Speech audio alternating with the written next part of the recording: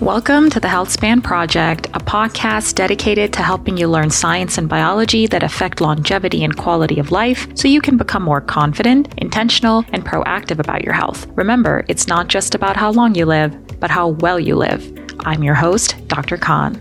Welcome, everybody. Thank you so much for joining me on this first episode of the Healthspan Project. I'm so glad that you're here. So let me start by having you guys imagine a house. Just go with me here. Imagine your house. You worked so hard to purchase it. Life is busy. You have kids to take care of. You have your job that's very stressful. You have parents that you're taking care of. And you've got all these daily activities in the middle. So the house is probably the last thing on your mind at that point. You're not really kind of thinking about it on a daily basis until one day you wake up and your main floor is flooded with water. You panic, try to get buckets to try to get some water out the door, get one of those machines that sucks water out of the carpet, the whole 9 yards. And you're calling companies trying to figure out how to do damage control. And you're looking down the road of spending a lot of money and possibly even dealing with damages that you maybe not be able to repair. And some things might require replacement and other things just can't be replaced. Now, imagine that house was your body, meaning a human body, and you wake up one day with a heart attack or something called DKA, meaning a diabetic ketoacidosis if you have diabetes. These are major downstream consequences of either cholesterol, blood pressure, uncontrolled sugars, things of that nature. Things that really don't show their face until something huge happens. And unless you are really looking for it, you really don't know that either the blood pressure is rising or the sugars are rising in the wrong direction, cancer cells are multiplying, etc. It's the same idea as unless you are going to look for that leak, you really don't know that it's building up to be this big flood until that flood actually happens.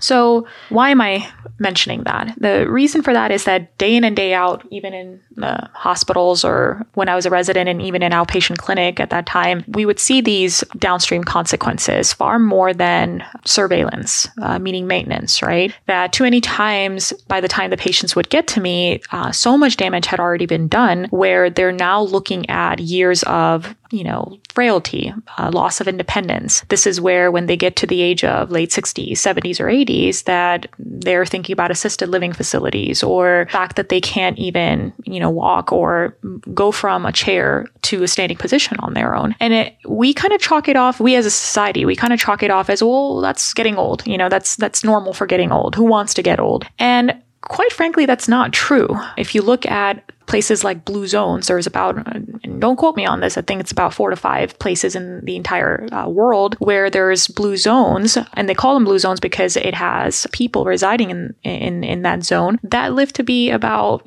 close to 100 or even surpassing 100 and are fully functional. California, meaning a place in our own country, actually has a zone. A couple of them are in Japan, but the point is that it's entirely possible to be older and be independent, be disease-free, be functional, be enjoying life, have vitality. It's not some, fountain of youth sort of like, imaginary delusion or something. It is an actuality. But that comes with deliberate investment in your health, meaning putting the importance of maintenance and surveillance of your health far ahead of just waiting around for symptoms to occur before you do anything about it. It's a lot less costly, both when it comes to money and time, and it's a lot less damaging.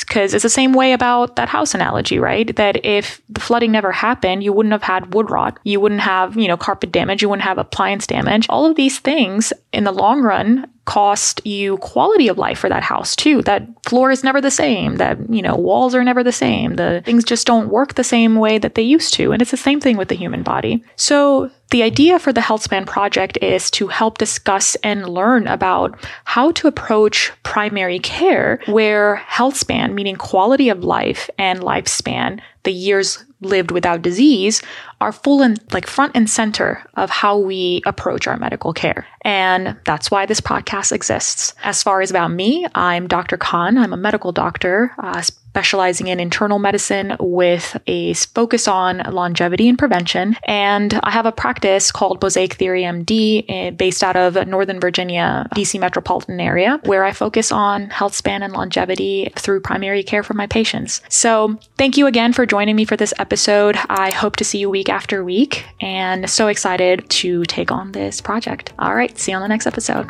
Bye. If you liked what you heard on this episode, please do me a favor. Share it with your friends and family and help them become more confident, intentional, and proactive with their health. They will thank you for it. Don't forget to subscribe to the podcast and share a 5-star review wherever you get your podcasts. See you on the next episode. Disclaimer. Information shared on this podcast is for education and entertainment purposes only. It does not constitute medical advice, and no doctor-patient relationship is formed. Listeners should not delay seeking care from their own medical physician.